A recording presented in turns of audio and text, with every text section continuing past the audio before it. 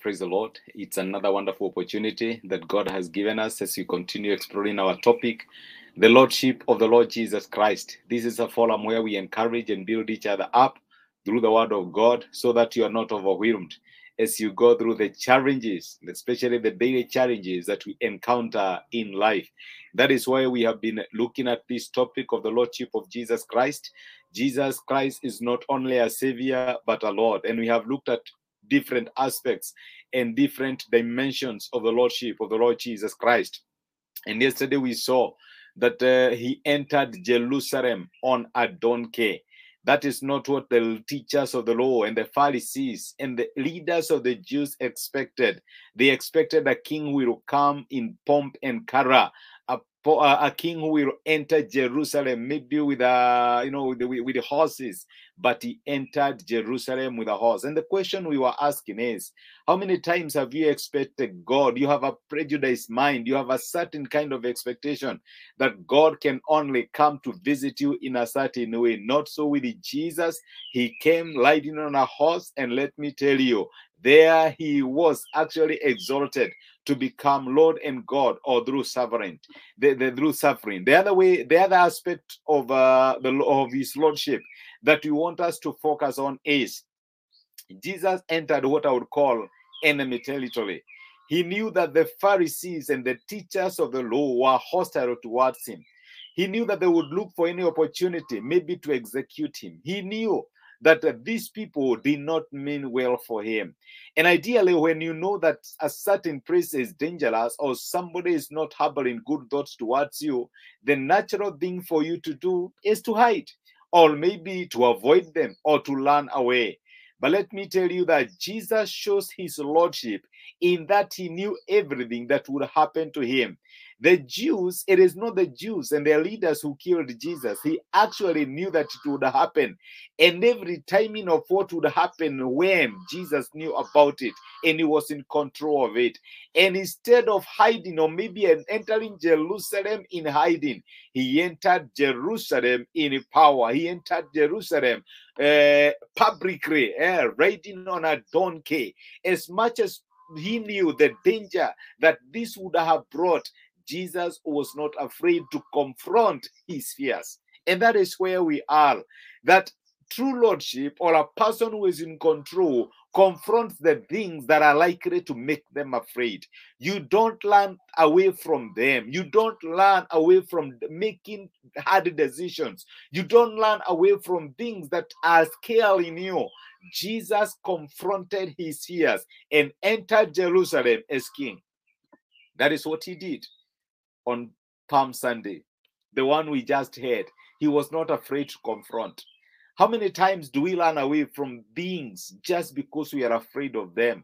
Maybe it is a topic or a discussion you are meant to have with your spouse, with your boss, or with a friend, and you have postponed it time and again. Why? Because you are afraid of confrontation. Not so with Jesus. He entered Jerusalem in a power. He confronted his enemies. He did not just enter Jerusalem, he even went to the temple where they were trading. And let me tell you, he cast them away. He removed them from the temple. What is it that you are afraid? God is asking us to confront it today.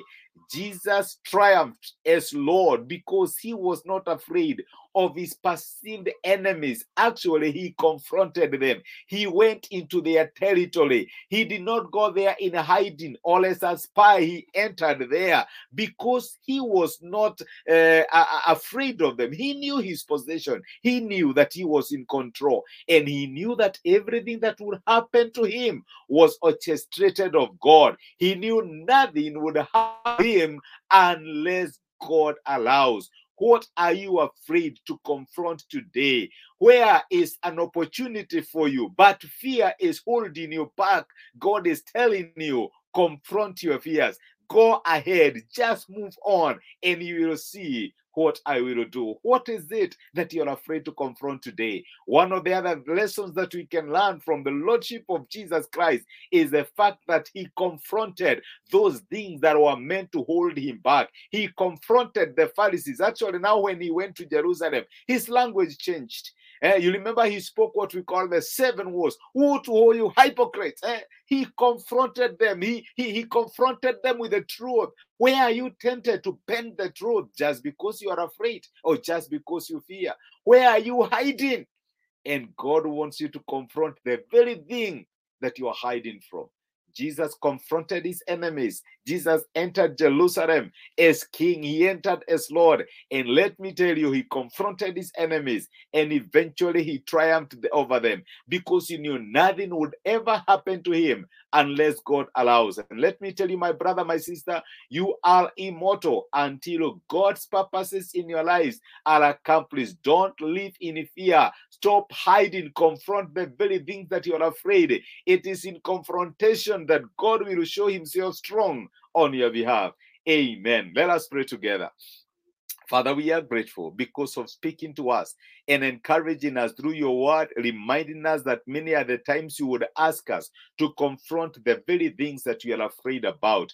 Jesus was not afraid to enter Jerusalem, although it was considered enemy territory, but he entered and confronted his perceived enemies. There are things that some of us are running away from. We pray that you will grant us the courage to confront them. Some of us are addicted to certain habits, to certain behaviors. Some of us are running away from making tough decisions. God grant us the ability to confront them, that we may live life with you. Because when we confront, Lord, you come through for us. It is you who preserves us, and everything that happens in our lives is always orchestrated within your divine will. We love you and we celebrate you, and thank you for speaking to us today. In Jesus' name we pray this and we believe. Amen and amen. Thank you so much for joining me for this particular inspiration. I am grateful. I don't take it for granted. May God bless you. May God refresh you. And may God continue to show himself strong on your behalf. And thank you so much for joining me. I appreciate it. Have a beautiful day.